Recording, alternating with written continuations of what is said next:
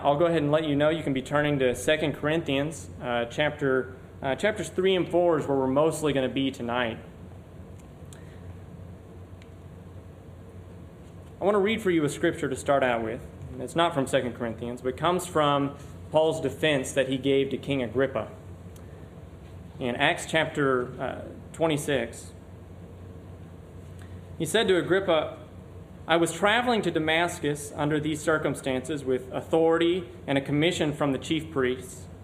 King Agrippa, while on the road at midday, I saw a light from heaven, brighter than the sun, shining around me and those traveling with me. We all fell to the ground, and I heard a voice speaking to me in the Hebrew language, 'Saul, Saul, why are you persecuting me? It is hard for you to kick against the goads.' Then I said, 'Who are you, Lord?' And the Lord replied, 'I am Jesus, the one you are persecuting. But get up and stand on your feet, for I have appeared to you for this purpose, to appoint you as a servant and a witness of what you have seen and of what I will reveal to you. I will rescue you from the people and from the Gentiles. I now send you to them to open their eyes so that they may turn from darkness to light and from the power of Satan to God, that by faith in me they may receive forgiveness of sins and a share among those who are sanctified.'" As we've been reading about idolatry, and we've been seeing what idolatry does to our hearts, how it darkens them, how it blinds us, it makes us senseless to the glories of God, who He is and what He wants from us, and the truth that He shares with us. We might ask ourselves, how can someone who is senseless, like an idol, ever begin to walk in the light and to clearly see the glory of God? How can that change possibly be brought into a heart that's so darkened by idolatry, like I think all of our hearts were, certainly before Christ, and like so many hearts are today who have not trusted in Him? It was Paul's very commission from the Lord, I think, was the answer to idolatry, was the answer to dark hearts, to be a witness for Christ. That was the answer, to preach the gospel. God's solution to idolatrous hearts was sending out witnesses to the glory of Christ, proclaiming the glory of salvation by the grace of Christ. And though all humanity has been affected by idolatry, our hearts have been darkened by worldly devotions, right? We've seen that in the last few weeks, that we've not all been committed to God as He deserves, as He demands from us, but we all fall short of His standard, right? And yet God heals the blind, darkened hearts of those who believe in His Son. And we saw a little bit of that last week, didn't we? We read in Romans about how Paul, he made it very clear that everyone falls short of the standard that God has set. There were all sinners, right? That no one is good, no one understands. And yet he later said that God has predestined those who believe in His Son to be conformed to the image of His Son. That God, long before this world was created, predestined that anyone who will believe in Christ will no longer be conformed to the image of an idol, but will be brought into conformity with the image of Christ. And there's that hope for us. Well, we've seen how idolatry, it darkens us and we conform to the senseless, worthless nature of an idol, but God brings redemption. And tonight we're going to see more of that. We're going to read more about what God has done for us in Christ. Today, my prayer is that we all come away from this lesson, this particular one, with greater confidence sharing the gospel message in this world that is full of people who have hearts that are dark to God and to His glory. We're going to be, again, in 2 Corinthians chapter 3, and we're going to kind of start reading in verse 12, but I'll summarize a little bit before that. The verses we're going to read tonight don't actually include the word idol or idolatry. But I think what we're going to see is the effects of idolatry and what God has done to fix them. How God has given us redemption from that sin. In 2 Corinthians, again, this is Paul's second letter to the Corinthian church, and it addresses multiple subjects, right? He had a lot to say to this group of believers who, again, he was writing a letter to. But at the time that Paul wrote to the Corinthians this second time, he was being opposed by other teachers. He was even being slandered by other people who were teaching other gospels, were teaching other sets of rules and guidelines to the Corinthians and to other believers. It seems that there were some who criticized Paul for not demanding adherence to the law of Moses, right? We can read about that several places in the New Testament, that there were those teachers who went around claiming that to be right with God, you could trust in Christ, but you also had to fulfill the law of Moses. And when Paul didn't teach that, they slandered him. They accused him. They tried to undermine the authority he had and to teach about how evil Paul was and how he was veiling the truth from the people like the Corinthians. There were others who criticized him for not teaching humanistic wisdom. You're not teaching like the rest of us Greek people do. You're not teaching the pagan practices that is in our culture. You're not teaching the kind of wisdom that we follow. And so much of 2 Corinthians is Paul defending his ministry and the message that he and Timothy and other ministers of the gospel were preaching. Though to the people, to the Corinthians, he shouldn't have had to do this. He was having to defend who he was, the authority that he had from God, but also he was having to defend the message he was preaching, the one that they had received but were now being told was corrupt or veiled to them. In 2 Corinthians 3, in the first few verses, I'll read those for you and then kind of summarize it, but he says in verse 1, "Are we beginning to commend ourselves again? Or do we need like some letters of recommendation to you or from you?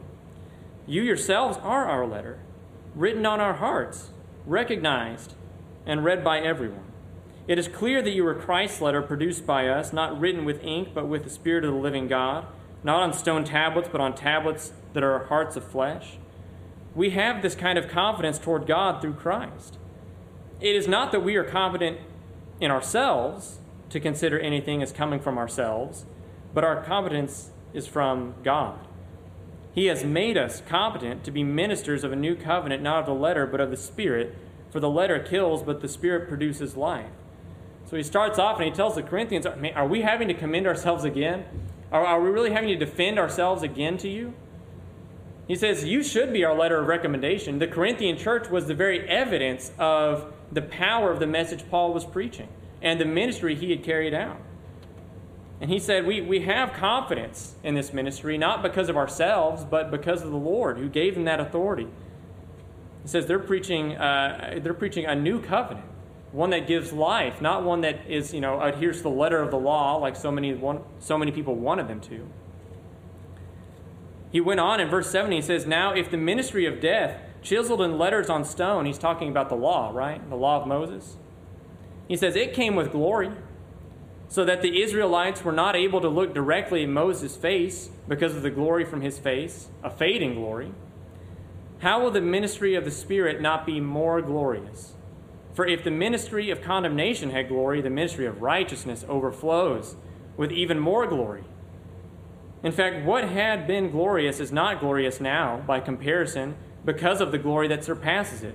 For if what was fading away was glorious, what endures will be even more glorious." He's comparing the ministry he has now to the administration of the law in Moses' day, right? And he's saying that was glorious for a time. He wasn't saying it was wrong, that it was bad, that the law was bad itself. He said it was glorious, but now we're preaching to you something even more glorious, something that far surpasses the law, and that is this ministry of Christ, this ministry of the Spirit, as he calls it. It's one that brings life. It's one that's not going to fade away like the law faded away. Now,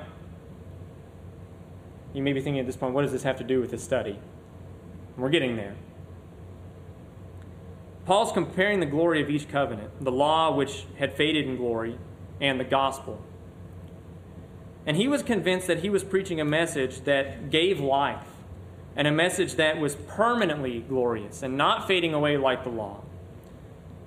So Paul had great confidence as a preacher of the gospel. And so, when people accused him of veiling the gospel or not preaching it in its entirety, he couldn't believe that. How could you think he would preach anything else? The gospel is what has power. And he says in verse 12, and this is where we're going to start focusing in on tonight. Let's read verses 12 through 18.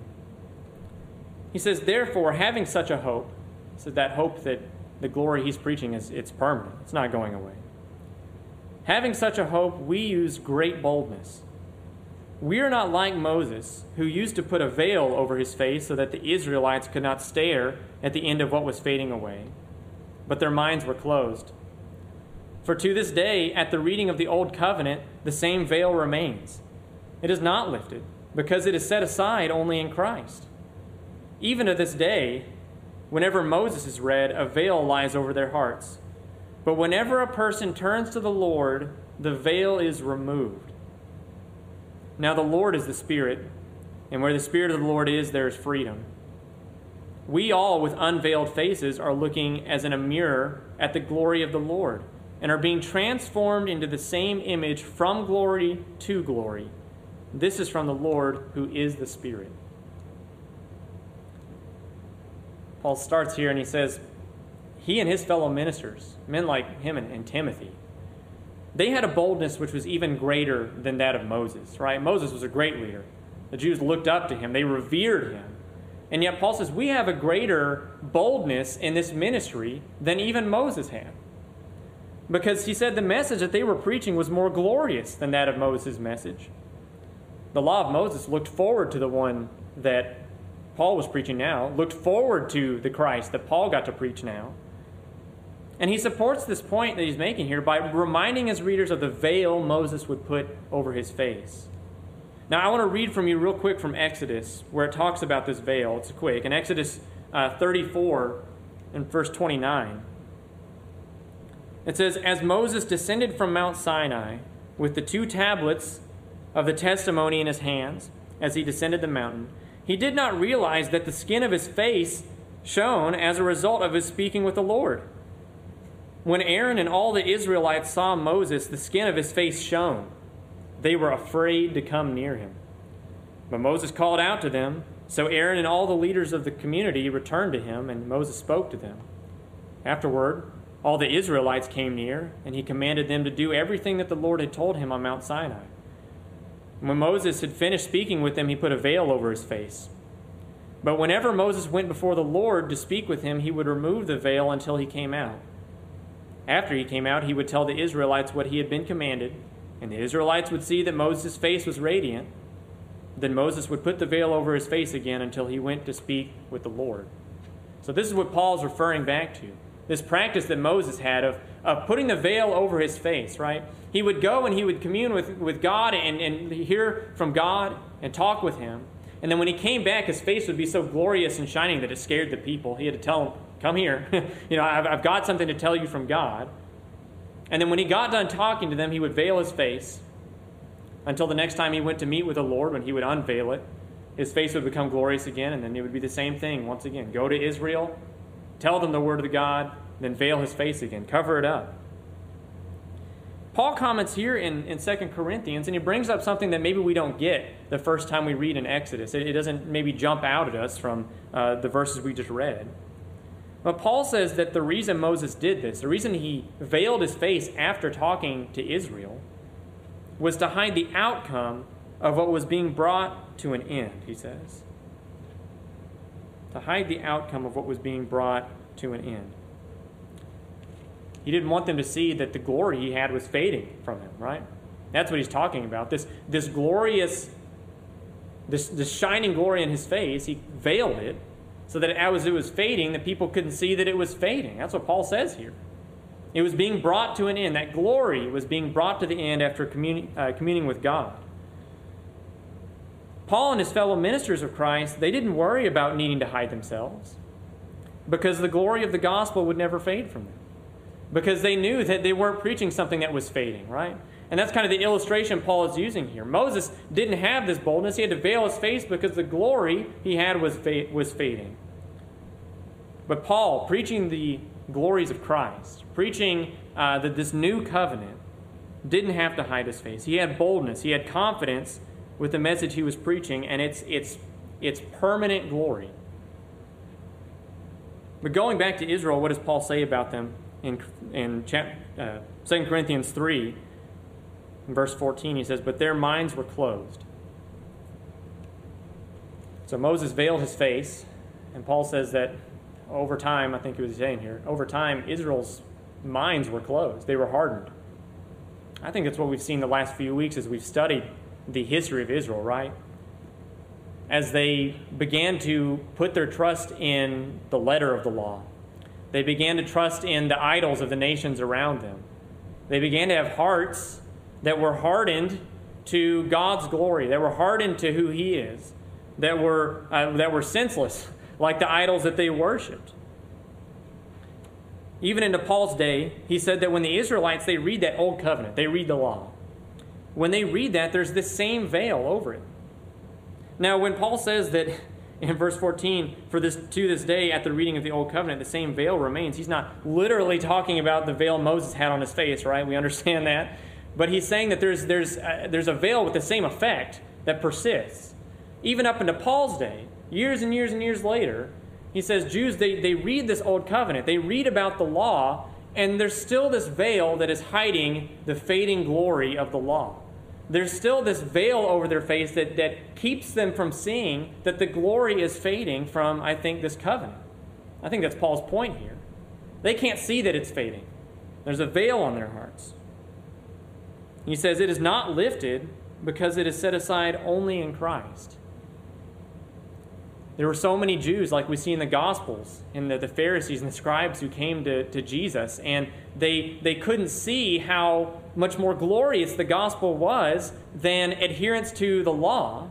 And it's because they had that veil over their face, because the veil wasn't lifted because they didn't have faith in Christ. They would not turn to the Lord. That's even today, right? Even today, there are Jews that still have this veil over their eyes that keeps them from seeing how the glory of the law has faded. And there's a new, permanent, superior glory in Christ that is here for them to receive. The Israelites who have minds that are callous to God's word, they can't see how that glory is fading. And as they continued to reject Jesus, Paul noticed that they continued to miss the glorious splendor of the gospel. They can't see how awesome it is. They can't see what God has done for them in Christ and how much better it is because they won't make that first step in trusting Christ. They won't turn to Him, right? Instead, they worship idols and they turn to the law into an idol.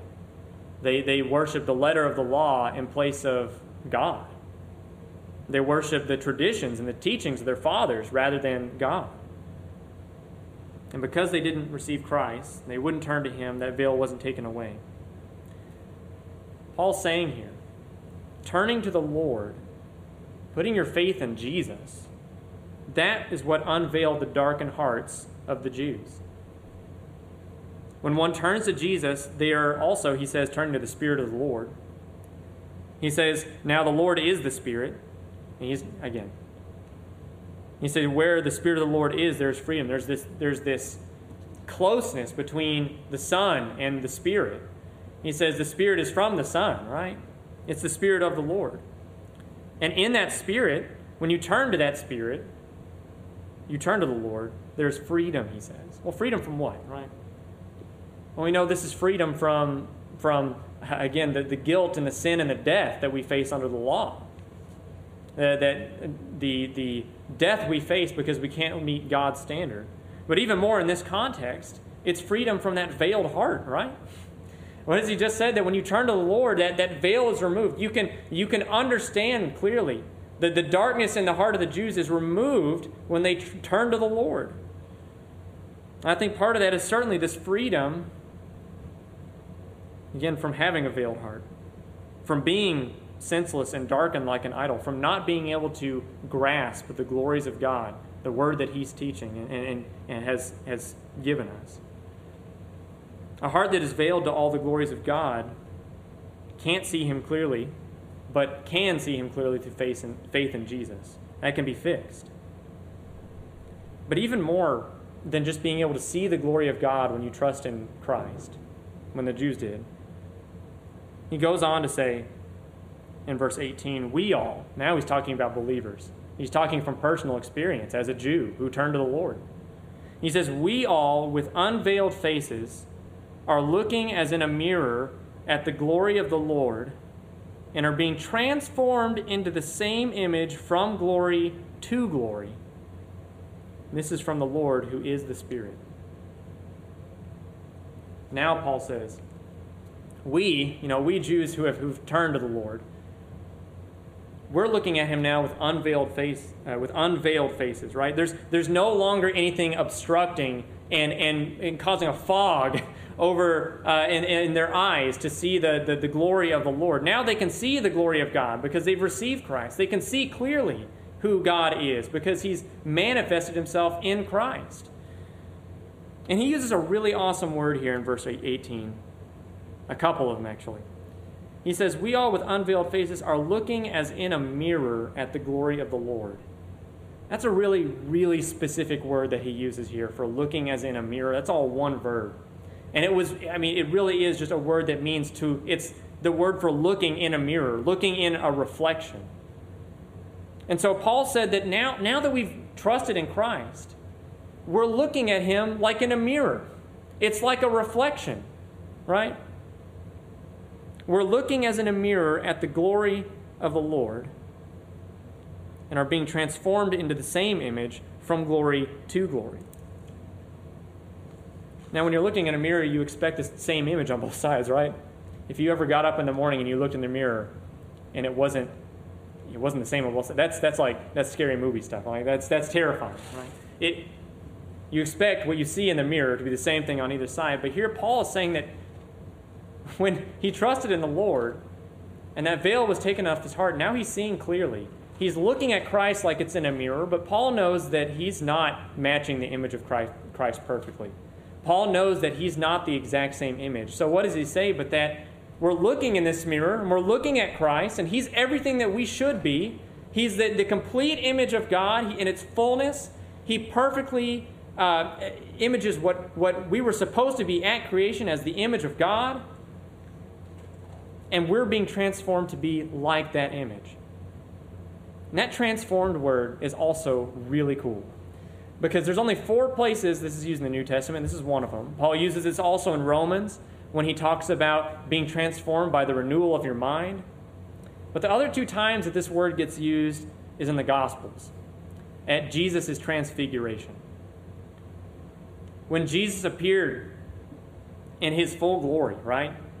Before three of his disciples, he was transfigured before them. He was transformed before them. And now Paul says, when we're looking in this mirror, when we turn to the Lord, that veil is taken off our heart and we're seeing clearly now the glory of God. We're looking at him like it's a mirror, and we're being changed to be just like him. We're being transformed into this glorious image that is perfectly seen in Christ. What a far cry from what we are without Christ. Have we seen in the last few weeks in the life of Israel and in Paul's writings just how far idolatry takes us? When we don't fear the Lord and we're turning to other things. We're putting our faith and our trust in all sorts of idols, anything and everything that's not God. And we become like that shameful, disgusting image of an idol, like a cake unturned. Isn't that what he called Israel? There's just not a good side to you. You're burnt on one side, you're not cooked on the it's just gross, is what you've become, because you're not fearing the Lord. And yet Paul says here, because of our faith in Christ, God will transform us into being like the glory of Christ. We're looking in this mirror, and that we have this hope that one day we're going to be looking in this mirror and it will be a perfect reflection. One day we will be just like Christ when we have new glorious bodies. We're going to be changed.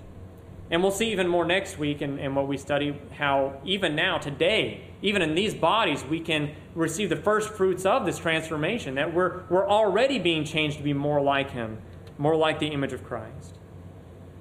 But Paul said, he kind of hints toward that. He says we're being transformed into the same image from glory to glory. And I think the idea is here, it's kind of it's a progressive thing, right? You're being transformed from one level of glory to another level of glory as you look to Christ, as you view him in this mirror.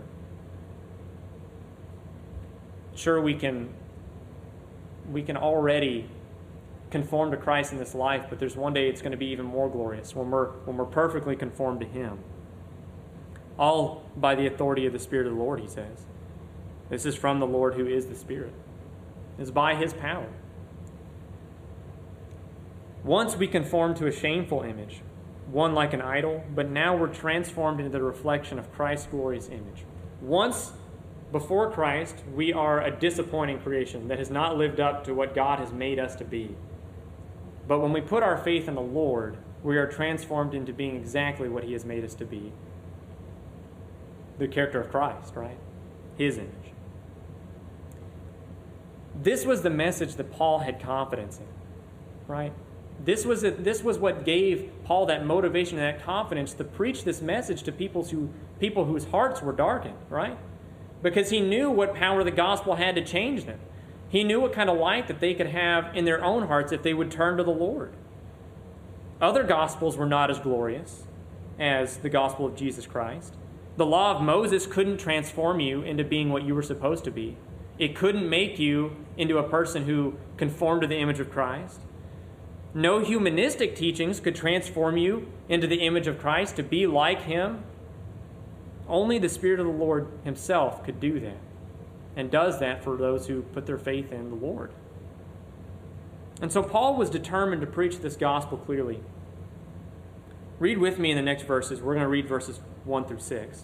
And he kind of does almost what we've been doing with these lessons, which is he's now moving from a view of Israel and the veil they have over their hearts, and now he's looking at all humanity, really. He says in chapter 4, "Therefore, since we have this ministry, because we were shown mercy, we do not give up.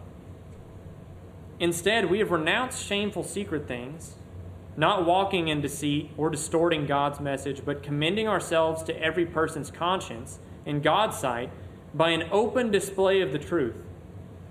But if our gospel is veiled, it is veiled to those who are perishing. In their case, the God of this age has blinded the minds of the unbelievers so they cannot see the light of the gospel of the glory of Christ, who is the image of God. For we are not proclaiming ourselves, but Jesus Christ as Lord, and ourselves as your slaves because of Jesus. For God, who said, 'Let light shine out of darkness,' has shown in our hearts to give the light of the knowledge of God's glory in the face of Jesus Christ." Paul says, we're not giving in now. Me and Timothy and these other ministers of this new, better message, this new, better covenant, the message of Christ, we're not going to start giving in to the people who are pressuring them. The people who are accusing them of veiling and corrupting the truth by not teaching the law of Moses or not teaching human philosophies and traditions. It says we're not going to lose heart. They had suffered all sorts of persecution and affliction from their opponents. You can read about that in 2 Corinthians a lot. Paul goes into that later in great detail. He says we're not going to give in. We're not going to cave into those pressures of the accusers. Instead, he says, we have determined, we are committed to not changing the message of Christ. We are committed to not preaching anything else that's different. We don't want to tamper. He says, instead, we have renounced shameful secret things, not walking in deceit or distorting God's message. In other words, we're not going to do what everyone else is doing with the gospel. People are taking the gospel and they're trying to bring people in with deceitful teachings. They're trying to warp it to trick people into following them. They're trying to tamper with God's word to make it more palatable to certain groups of people. It says they're tampering with it, but Paul says we're not going to stoop to that. We're not going to stoop to deceitful practices, trying to deceive people into following what we're teaching. We're not going to practice, cunning trickery, and we're not going to tamper with God's word. And that's another great verb he uses here. We're not adulterating God's word. That means to mix something so that it's no longer pure. It's no longer as strong as it used to be. Right? You kind of dilute something when you adulterate it. You wash it down and it's not as powerful. And Paul says we're not doing that with the gospel because he knew what power it had to change lives. He says we're not going to change it now. Why would we change the message of Christ? It's what gives life. It's what has a permanent glory. It's the very message that takes veils off of hearts and helps people to clearly see the glory of God. Why would we ever dilute it with deceitful practices? Why would we start to bait people with things that don't matter? Why would we try to lure people in with deceitful language and deceitful teachings? That's not going to help them. Paul says we're not doing that. We're committing ourselves, he says, instead to the open statement of the truth. We want to be as clear as we possibly can in preaching the message of Christ, because that is what has power.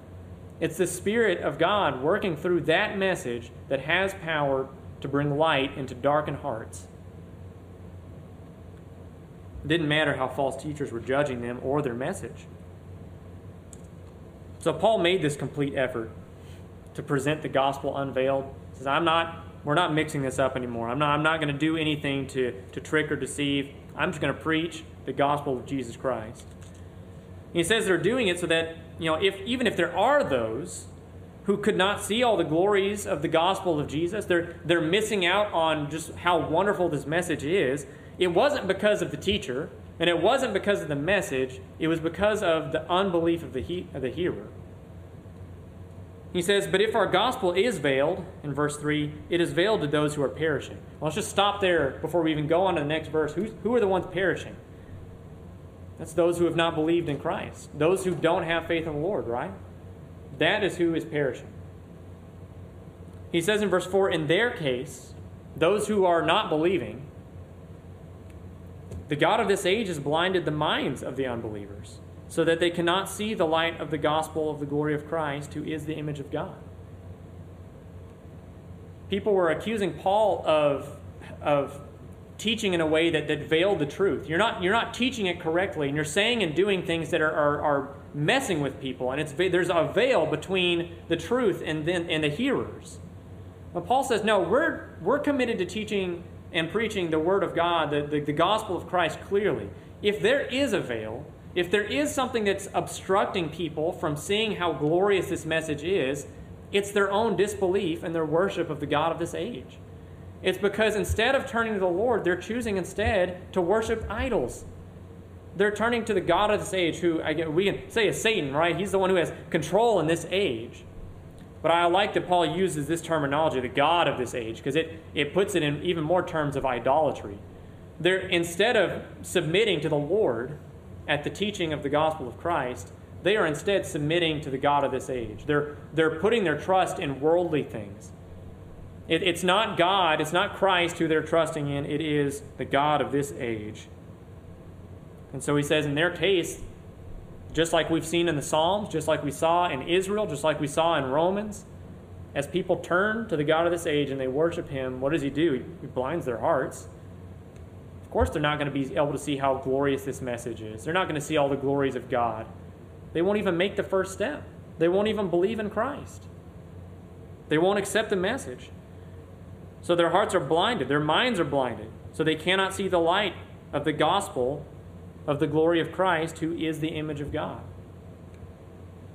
People who don't believe in the Lord, who won't respond to the message of Christ with faith, they're not being transformed from one glory to another. The veil's not being lifted over their hearts like it was for the Jews who turned to the Lord. Instead, they're sitting in the darkness because they're worshiping idols. That's who they're devoted to.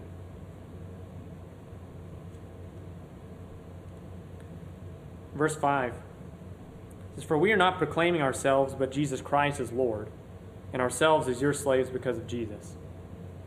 I'm saying it's not because of us that there's a veil there. It's not because of our message that there's a veil there. It's because they won't receive Jesus, because that's who we're preaching. We're not preaching to people about how good Paul is, about how good Timothy is. When we preach to people today, we're not telling them about how good North Bryant is, the people here, how righteous we are. We're preaching to them about the glories of Christ. We're preaching who he is. And people who reject that message are rejecting him. It says that's who we're preaching. We're not proclaiming ourselves, but Jesus Christ is Lord. And we're also proclaiming ourselves as your slaves. We are serving you. People like the Corinthians, he says, we're serving you because of Jesus. He was having to, all over this letter, he was having to defend himself to them, saying, we're trying to serve you. Don't reject us because of what other people are saying. We're trying to help you. For in verse 6, and this is just an incredible verse to me.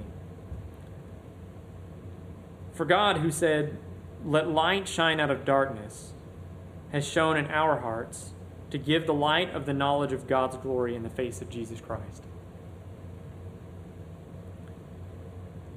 Now, as Paul's saying, there are those who, there's still that veil there. They can't see the glories of this message because they refuse to believe in Jesus. But we, on the other hand, he says, he's like looking back on his own testimony, right? He's essentially giving his own testimony and the testimony of those who have believed in Jesus Christ. He says, God, the same God who said, "Let light shine out of darkness," has shown in our hearts.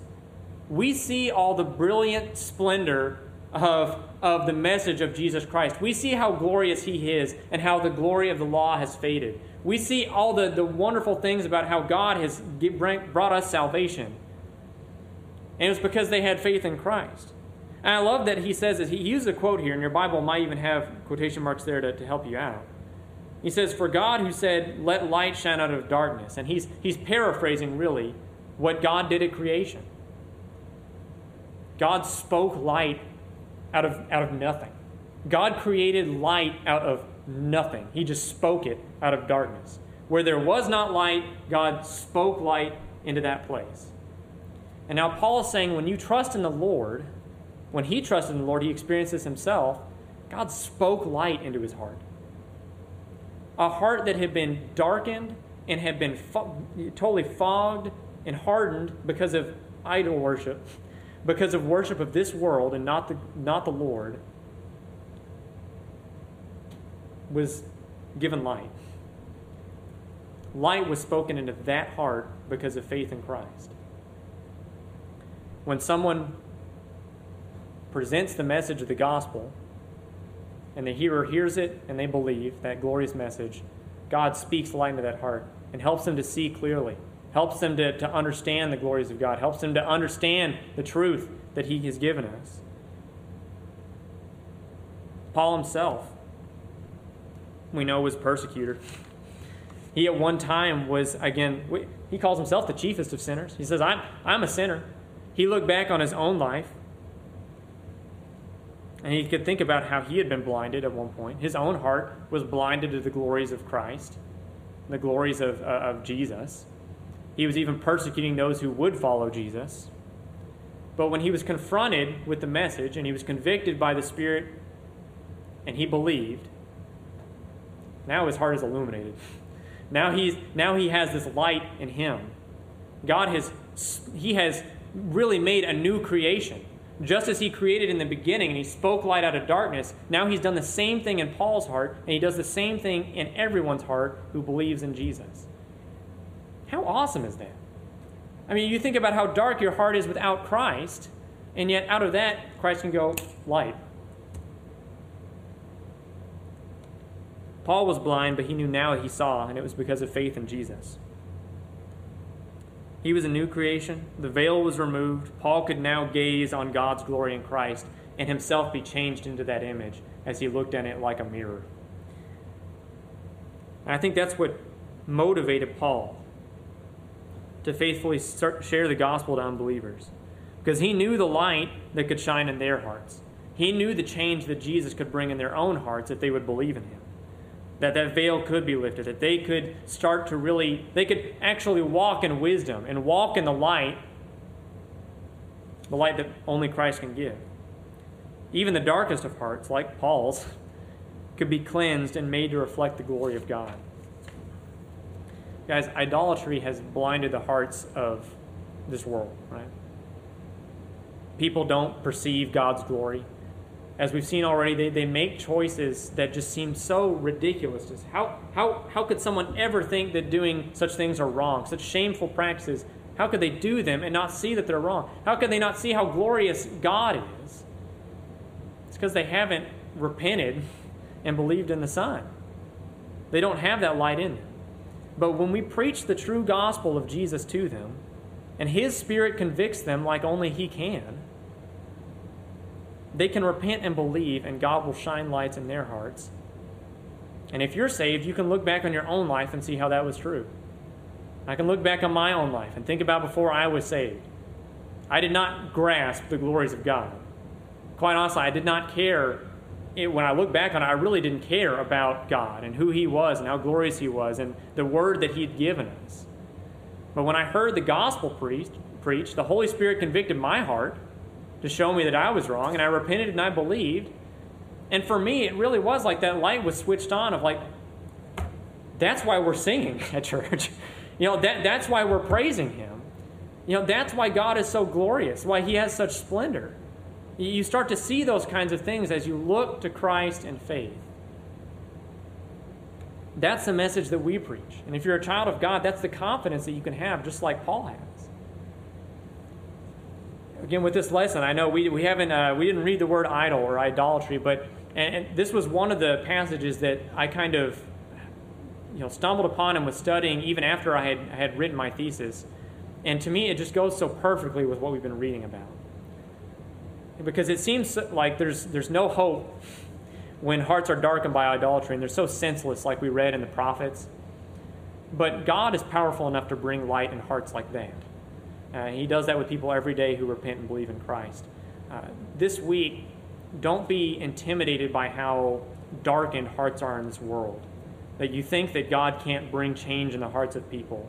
That you think that they could never grasp the light of Jesus. They could never really grasp how glorious God is. It just seems like they're so far from Him. Someone like Paul can be changed to walk in the light and to have that light in his own heart. And there are people all around us who can do the same when we preach Jesus to them. But we need to be like Paul, right? And that we're not going to mix the message up. We're not going to try to bait people with deceptive practices. We're not going to try to dilute it and form the message of the gospel to be more palatable to people. We just need to share what God has told us. We just need to share the word clearly. And that's accompanied with the Spirit's conviction. That's what brings light in dark hearts. Next week will be our last lesson in this study. And what we're going to do is, as we've seen what idolatry has done and how God has solved that problem through faith in Christ, we can be conformed to His image. We're going to see next week how maybe find some application for believers now. As we're living in this world, what does it look like to conform to Christ? Can we already be reflecting His glory and look forward to the day when we totally reflect the glory of Christ? And we'll even talk a little bit about what idolatry looks like today, because chances are you're not as concerned about setting up a little golden person in your household and worshiping it. But there are idolatrous practices every day that we are confronted with, and idols every day that we're confronted with. We have the choice whether or not to bow to them or to God. If you want to be reading, we'll be in Colossians for a bit of that. So let's have a word of prayer together before we are dismissed. Lord, I thank You for sending us a light. God, as we've studied Your word together, we've become even more aware of how sinful we are, Lord, and how lost we are without Your grace. But Lord, I'm so thankful that even in our dark hearts, You can speak light. When we put our faith in Christ, Lord, we have that light in our hearts that helps us to see clearly. And Lord, I just pray that this week as we meet other people whose hearts are darkened by sin, people who are acting foolishly because of their dark hearts, Lord, help us not to be intimidated by their state, Lord, but instead to bring the solution to them, Lord, to preach Your glory, to preach the message of Christ, that they can trust in it and themselves come to the light, Lord. Lord, thank You so much for sending Christ to die for us and giving us hope in Him. And it's in Jesus' name I pray. Amen.